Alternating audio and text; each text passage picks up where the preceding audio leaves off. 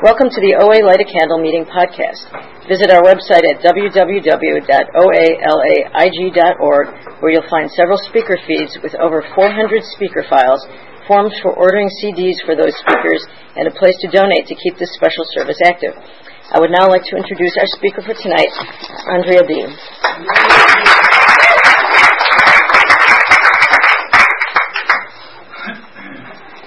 Hi, my name is Andrea, and I'm a compulsive overeater. Hi. I'd like to thank Martha for inviting me to come out and participate in my recovery. And I'd like to welcome all the newcomers here tonight. There were a lot of you. This is a great, great organization. I just love Overeaters Anonymous. And a happy birthday to Susan. My abstinence date is April 2nd, 2013, so I have about a year and 7 months of abstinence. And yesterday was my second Halloween. I hope everyone enjoyed a nice Halloween. Yesterday was my second abstinent Halloween, and I was just really reflecting on that all day and thinking, I can't believe I've gone through 2 Halloweens without eating Halloween candy. For me, that is a miracle, I think back about to when I was a little kid, and I just, one of my very first memories is that Halloween pumpkin, and not the kind that you carve, but the kind that holds your candy. That I had this obsession, and I remember my family actually used to have to take it away from me because I would not stop eating it. And my dad, this is the 70s, so my dad would take the pumpkin, and we had those little, plant hangers on the ceilings. He would hang my pumpkin up on one of those hooks on the ceilings. And I remember just sitting there and staring at it, and just this, round globe, of everything was there, and we would do everything we could to try to get the candy out. We would climb on top of chairs, and my brother and I both, and then he did actually figure out how to get it down. He brought out a broom, and we knocked it off, and ate all the candy and made ourselves sick. And I was also thinking about this speaker that I heard say that, this is the Halloween, Thanksgiving, and Christmas are like the Bermuda Triangle for compulsive overeaters. And I don't know if that's true, but I don't think I've been here long enough to know that. But I see that these holidays really, can bring up a lot of emotions and a lot of expectations. And for me, those are things that I ate over, Although I didn't wait for holidays. I needed more instant relief all the time.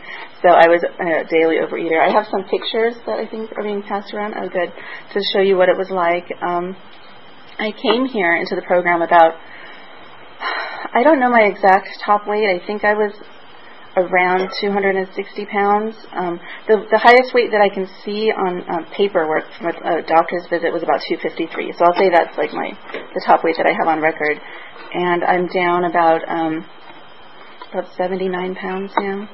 So I feel I've had the physical recovery, but for me, the spiritual and the emotional recovery is everything, I'm one of these people that just did not know how to do life, When I think back to being this little kid that was obsessed with candy, I just was always afraid. I was always very anxious, very tightly wound. I just didn't know how to do it, and I was always afraid. I was afraid of the other kids in school. I was afraid of my family. I just felt like I knew something was wrong with me, but I didn't know what it was. And for me, my very first escape, besides candy, because I wasn't always able to get it, was books. I would escape into reading. I always had a book with me, and I would I would read during nutrition at school. I would read during lunch. I was afraid to talk to the kids, so I was always kind of a loner. And I just had my books that would save me, And I also would eat, I didn't eat a lot. I was not a heavy kid. I was really skinny because I didn't like regular food. I only liked candy up until I was about 11 or 12. That was all my parents could really get me to eat. And I remember hiding food and giving it to the dog and all that kind of stuff. I just wanted candy. And I would do everything I could to get it. I got in trouble a lot over my candy obsession because I would steal money from my parents. They had this big Sparklets jar of empty one that they filled with change, and I would pour it out. And then I also I was smart enough to take all the quarters, and then I would sprinkle some back on the top so they wouldn't notice that I'd stolen a ton. And I would run down to the store and buy my candy and hide it. I also remember very vividly, I think I had to be in kindergarten or first grade. I remember stealing money and roller skating down to a very popular donut place, and it was probably a couple of miles away. So I don't know, I was 7 maybe when I was doing this, and I didn't buy one donut. I bought, a dozen. And I remember roller skating home with carrying this box of donuts, and I got caught. A family member caught me before I actually got to my room, and I was I was in big trouble. I was grounded, and I remember a lot of things, but the thing that bothered me the most was that I didn't get my donuts. They were taken away, and I was so upset about that. And I just remember, what else? There were a lot of things. I would sneak down to the ice cream store. I would sneak down to liquor stores. At this age, it was just candy. Later, it was alcohol, But I was always sneaking around trying to get what I felt like I needed to just kind of get through life, I feel like very early on, I was kind of an isolator before I knew what isolating meant. I was reading my books. I was afraid that something was wrong with me because I just felt so disconnected from other people.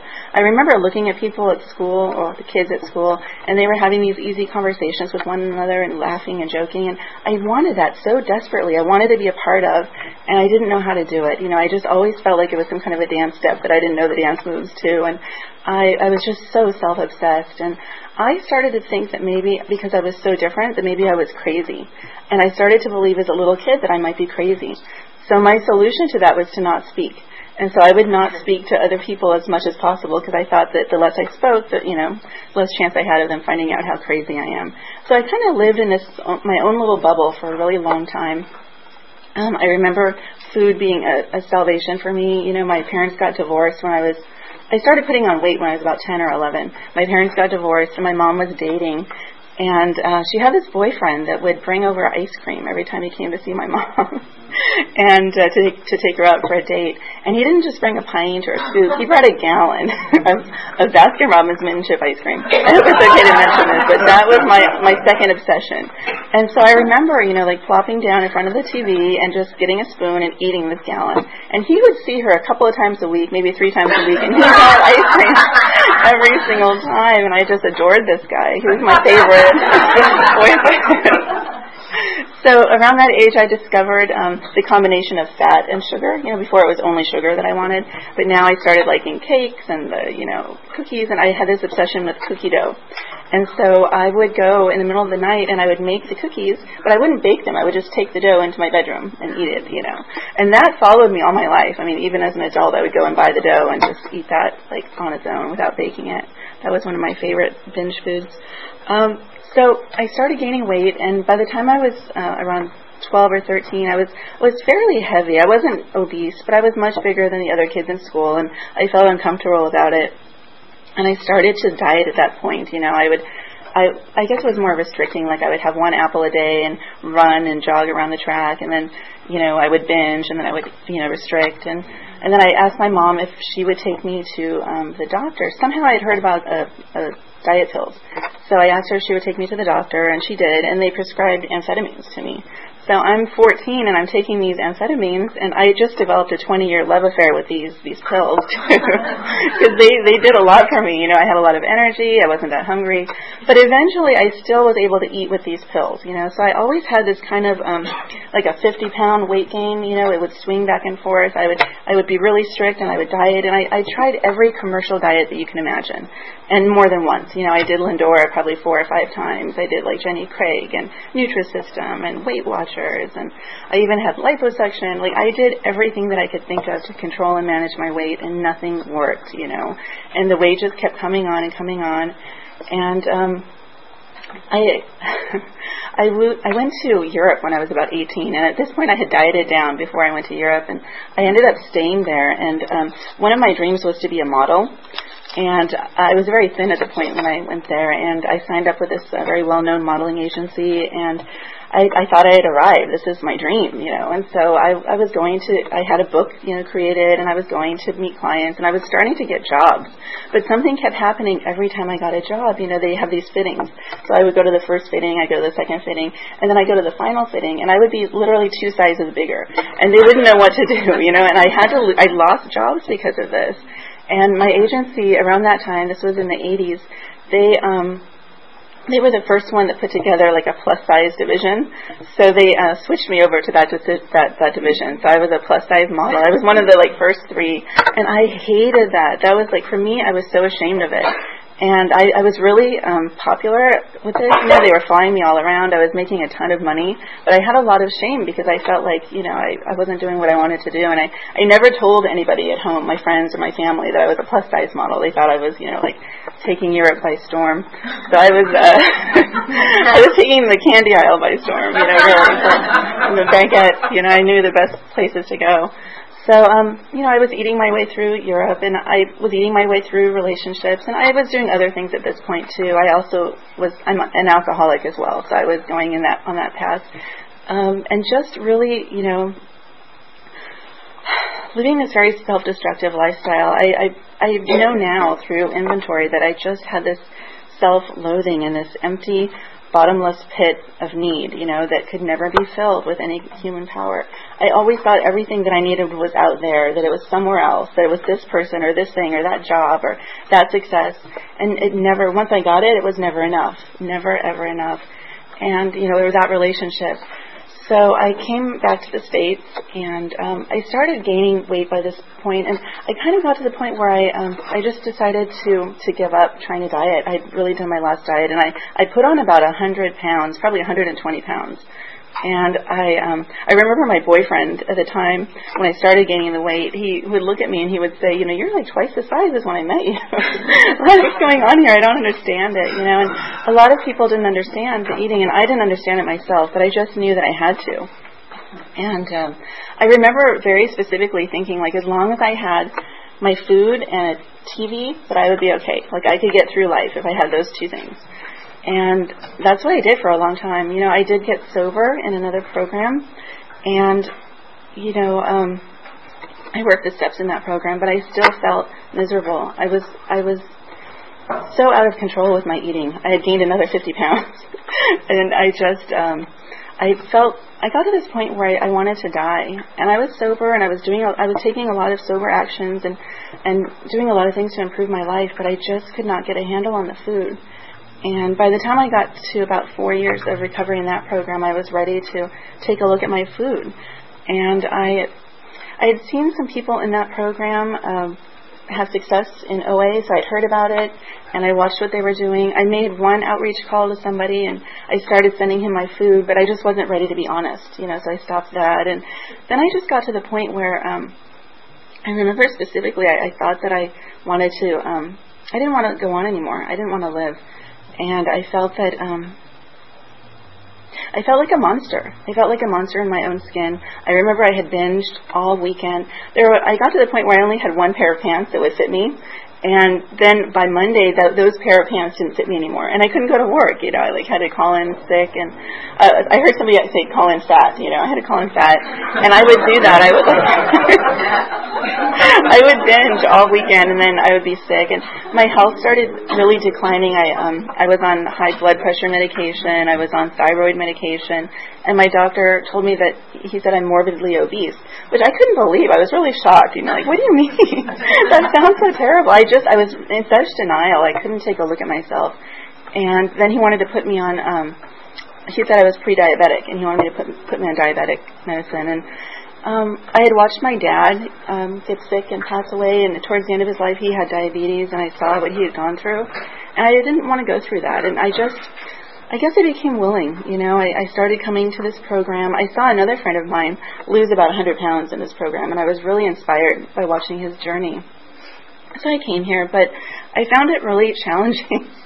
Overeaters Anonymous was not a place I felt comfortable at first, and I was surprised by that because I felt so comfortable in a 12-step program. I thought I would just fit right in. But I remember coming to my first meeting, and my best girlfriend, who is not a compulsive overeater or in any kind of a program, we went to Serenity Sunday together, and that was my first meeting. And I just remember the ease with which she talked to people. We were at the meeting, and she chit-chatted and had fun, and we left, and she's like, that was a great meeting, I loved it. What'd you think? And I'm like, oh my God, I'm like, who are you? I hated it. I just wanted to run out the door. And thankfully somebody had told me, why don't you give it 6 meetings? Go for 6 meetings before you decide whether you think you qualify or not. And I'm so grateful that they said that to me, because it took my very, the 6th meeting before I really felt like I identified and I wanted to keep coming, I had a lot of shame about my eating. I remember when I would hear people in Overeaters Anonymous identify, and they would say, I'm a compulsive overeater, I would always hear, I'm a repulsive overeater. That's like what I would hear. And it has nothing to do with you guys. It's how I was feeling about myself, But I so didn't want to be a compulsive overeater. I just hated that thought, except I am. And I have to live in the real world these days. So I started coming to meetings, and I didn't get it right away. I started working with somebody, and the first 6 months I was binging a lot, and she said, why don't you just try to make not binging your abstinence, and try to get a little time in between your binges, or in between your meals. And so, I couldn't stay abstinent. I would get a couple of days, and then I would binge, or I would go to meetings and I would binge, or I would binge before the meeting. And I did this for about 6 months, and I had actually my meetings had dwindled. I'd kind of given up hope on this, and I remember telling somebody that I didn't think OA worked for me. And I'm very happy that she told me that it's not that OA works for you. You have to work for OA. And that got my attention. It woke me up, and I realized that I have not really been working a program. So I came back, and I really had like another binge in me. I had this binge, and I remember being very depressed and sad, and I ran into my friend who has recovery in this program, and I told him my story. I was crying, and he said, well, let's go to a meeting. And he took me to Serenity Sunday again, and my sponsor was at that meeting. She was the speaker. And I remember being in my chair. I'd been crying all morning, so my eyes were just puffy, and I was sitting there and I was listening, and I was able to hear the message from her. I'm sure other people carried the message and said these things, but for some reason that day I was ready to hear it. And I heard her talking about alcoholic foods and how, we have this allergy of the body and the obsession of the mind. And when you take in these alcoholic foods, you have no control over how much you might eat of them. She said this about herself, and I realize that's true. When I eat things that have sugar in them, I have no control over how much I'm going to eat, And a light bulb just kind of went on for me. And I went up to her after the meeting, and I asked her for her phone number, which she gave to me, and I called her that night. I had that gift of desperation, which you hear about in the rooms, and I'm so grateful that I had it that day because, when I would come to meetings before, I would hear people that had some time sharing that they hadn't had sugar or flour in 10 years, 20 years, 28 years. And first of all, I didn't believe them. I thought maybe they were lying. Or I thought if it was true, how sad for them, And I was really 100% sure that would never be me, that I would never abstain from those things. And when I found myself calling my sponsor, I realized I was willing to do whatever it took, I met with her, and, before we met, I asked her if she would sponsor me right away that night. And she didn't say yes right away. She asked me if I was willing to go to any lengths, and I said yes. And she said, well, why don't you write about it? So I wrote about it, and she said, and then call me. So then I called her in 30 minutes, and I read it to her, And then she asked me to do some more writing on some other things, and I wrote about it, and I called her back. And we began working together, and I'm so grateful for her. Her name is Shelley, and we've been on this journey together. We met, and she helped me develop my abstinence and a food plan. And for me, my abstinence is 3 meals a day, 2 optional snacks, and I refrain from eating sugar and white flour and cheese, and I also refrain from alcohol and nicotine. So that's my abstinence. And she actually did something that was really interesting. She had me on a piece of paper. She wrote a circle, and she wrote my abstinence, and then everything outside of this was, breaking the abstinence, and I signed it. So I made a contract. This is my abstinence, and I'm not breaking it. And I've been on this incredible journey ever since then, I do a 10-step every night, and in my 10-step, I commit my food to her. And I can't believe that I actually do this because I was so resistant. It felt a little bit like I couldn't believe, I work in the food industry. I'm around food all day long, and we get these really lavish meals for staff meals, and it's different every day. So I'm like, well, I don't even know what I'm going to want tomorrow. How can I commit something today for tomorrow? And I just couldn't believe it. And I've been doing it, and I realize now that when I commit my food beforehand and I know what I'm having, I feel safe in that structure. The structure kind of protects me from myself, basically. And I need that, and I work in the food industry, and I've actually had some challenges with my job because of my abstinence. I'm an event planner, And I also design menus for clients. And, we opened a new restaurant, and they do this research and design, the R&D for the restaurant, where we have to have food tastings, and all of us need to taste the food and give our opinions, and I'm not able to do that. So I had a conflict with our executive chef, and he said one time, I demand that you eat this food. And I was like, I couldn't believe that I was hearing this, but, I said that I'm not able to. And then he complained to my boss, and he said, how is she going to sell our food if she doesn't know what it tastes like, So I realized at that point that I had to make a decision, like, what is more important to me, my abstinence or the job. And I went to my boss, and I asked if I could talk to her. And I went into her office, and I told her what I'm doing here, and that I'm not going to be able to try the food. And if that's not okay, I understand that this is, important to me. And I told her that I have this, I told her what I was doing. And she ended up being very supportive of me being in this program and what I was doing. And it worked out. I don't have to eat the food. I have people describe it to me, the taste and the flavors, and I'm able to repeat that to my clients. And everything has worked out. But I really felt like that was a big turning point for me, where I was willing to leave the job if it wasn't okay with her. And I've been working the steps, and I've been working with newer people, and it's just such an amazing process. I'm the type of person who never felt a part of anything. I was always terrified of other people, and I worked the steps in my other program, but I didn't really have this connection with my higher power. And now that I put down the food, I feel like the food is what was always blocking me from my higher power. I may have been physically sober from one substance, but I had replaced it with food. That was still a substance that was, blocking me from my conscious connection with my higher power. And I'm so grateful that I have that today. Today I wake up in the morning and I'm able to pray and really feel my prayers. I'm able to feel like God is with me. I was really nervous about speaking today because I have this fear of people, and I just always have this fear that I'm going to freeze and forget my own name or something, and I just had this thought come to me that it's not about you at all. It's about what this program has done for you, what your higher power has done for you and through you and your sponsor. It has nothing to do with me. I can't take credit for any of this, and I'm so grateful that I know that today. So I've been working the steps with her, and my life has gotten so much better. I feel like I've been transformed by this program. I'm not the same person that I was when I came in, in 2013. Today I have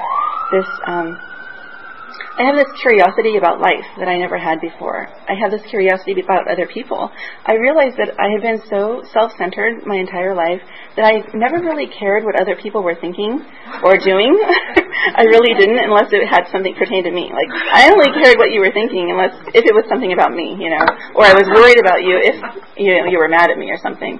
And I just have this, I've had what I believe is a spiritual awakening. I feel like a completely different person, I care about other people. My boss came to me before I got abstinent. She came to me and mentioned one of our coworkers, and I didn't know who she was talking about. And she said, "You've worked with this person for 2 years and you don't know their name." And it was true. I was just in my own head the whole time, and it's embarrassing to admit this, but I don't live like that anymore. Today I have friends at work, and I am of service in my groups, and I feel this connection to the world that I never felt before. I always kind of felt like there was something separating me from everyone outside of me. But I felt like the world, I kind of felt like there was a veil or a window. And if you go now during the holidays, you'll see a lot of the department stores have these beautiful Christmas displays set up. And when I was younger, I used to go up to the window and kind of press my nose on the window and look at all the beautiful, shiny lights inside. And that's how I felt about life. I always felt like that was the world and this was me. And I was always kind of apart from it. I couldn't quite get in there with everybody else. And that's been lifted for me. I don't feel that anymore. I feel a part of the world. I feel a part of life. And I'm just really grateful to be abstinent. I'm going to take some questions if you have any. Thanks.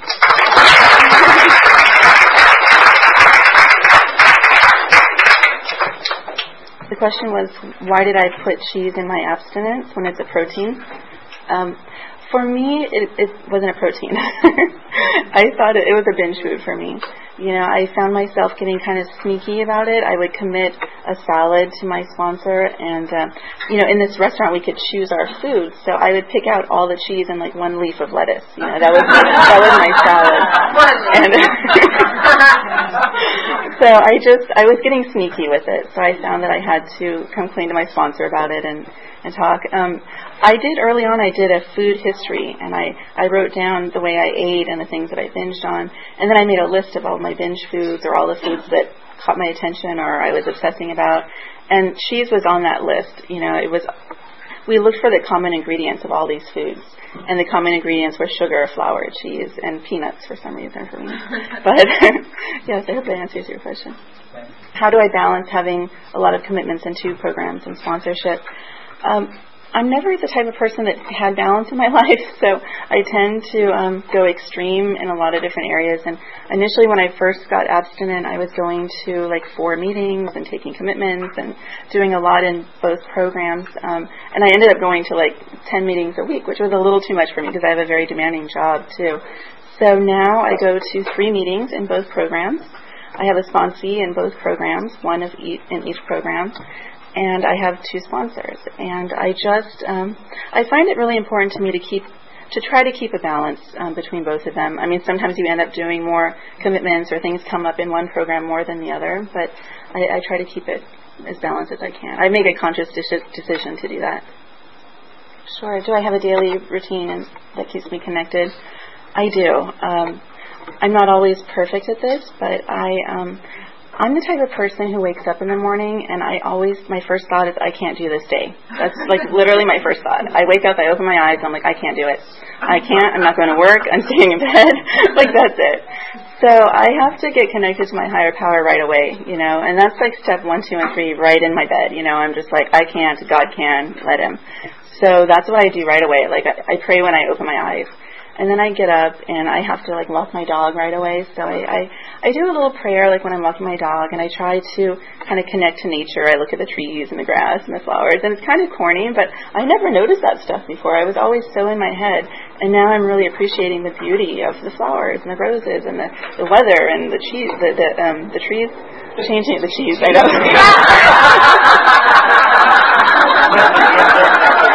I know. I'm still obsessed with the cheese. I cried when I had to put cheese on my abstinence. I did.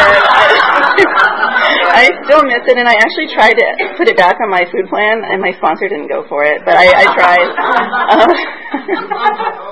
So yeah, I try to notice my surroundings and be present, and then I come back and I have, thank you, I have some prayers that I say. I read page 86 to 87 in the big book, and I think about the day ahead. I try. Sometimes if I have any fears, I write out my fears. I write a God letter in the morning, and sometimes I'll talk about that in my God letter. I've learned, and this is very new for me because I really was resistant to writing.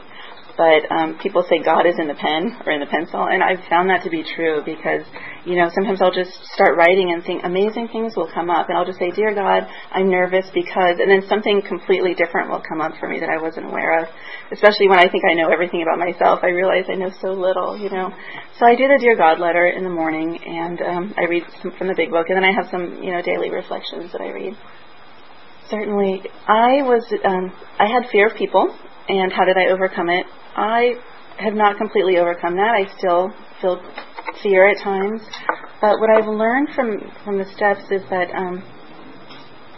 I did a lot of inventories, and I found a way to look at people and realize how I could be like them.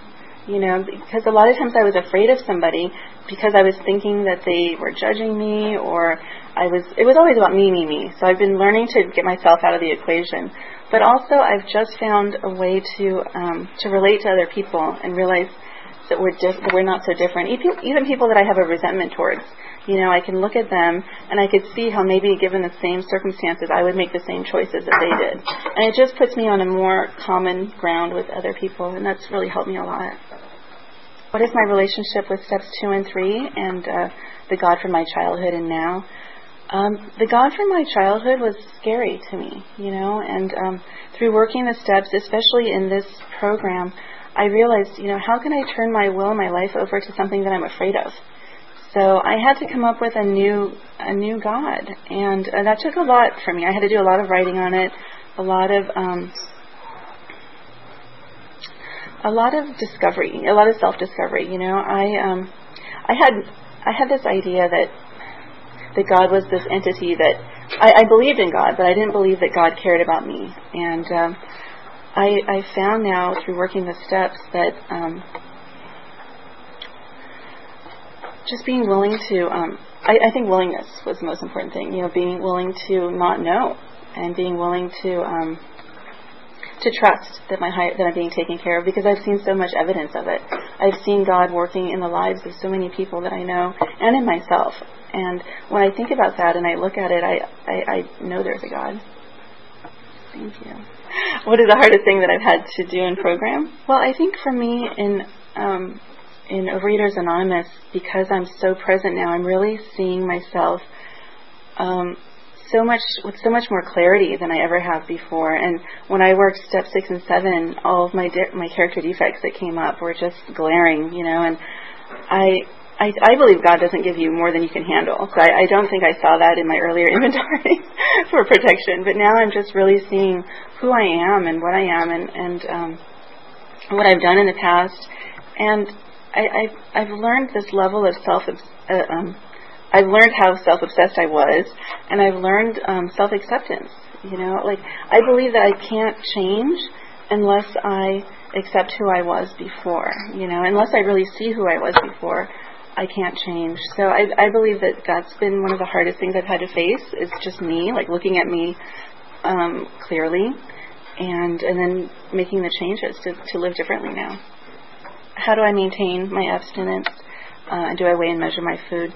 I've learned, I was very resistant to weighing and measuring, and at first I had decided I would not do that at all. And that, like everything else, sorry, I have some allergies, but I do weigh and measure certain things, not everything. I usually measure the foods that I feel a little shaky with, I do measure my cereal in the morning.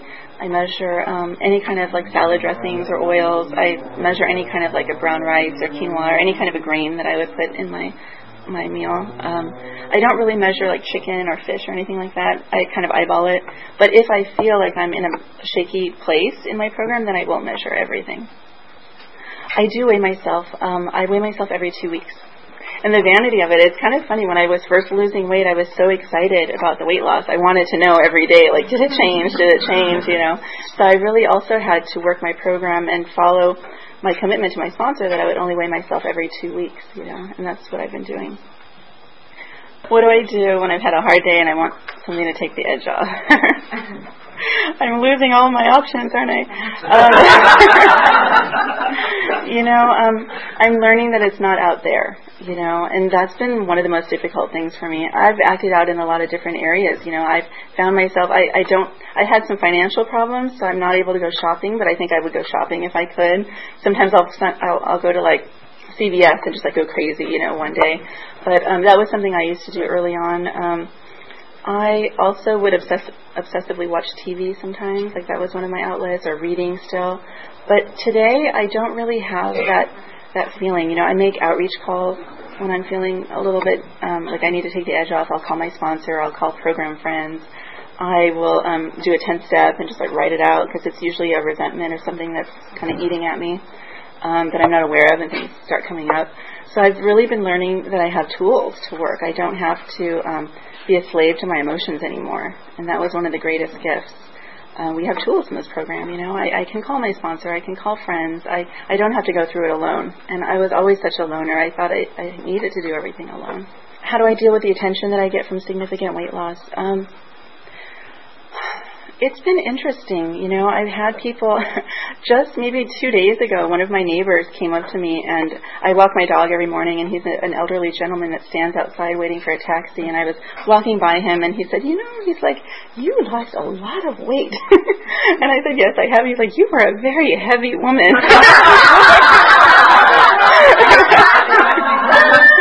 And, I was like, thank you. I don't know. It's been kind of fun. You know, even my best friend, I hadn't seen her in a while, and I went to meet her for lunch, and I walked right up to her. Like, we were looking at each other, and I walked right up to her, and she didn't see me until I was like 10 feet in front of her. She just didn't recognize me. So it's been an interesting process. I'm enjoying it. I have some fears that come up because my weight was also a protection. It kind of kept everybody at arm's length, and now I can't use that as an excuse. I used to use my weight as an excuse to not participate in things, you know. I never went to the beach. I never went to swimming pools. I never went to anything that I had to wear a dress or show my arms or any kind of formal event. And now I don't have that kind of excuse not to participate in everyday life events. And it's been interesting, but I'm enjoying it. I think I'm done. Thank you.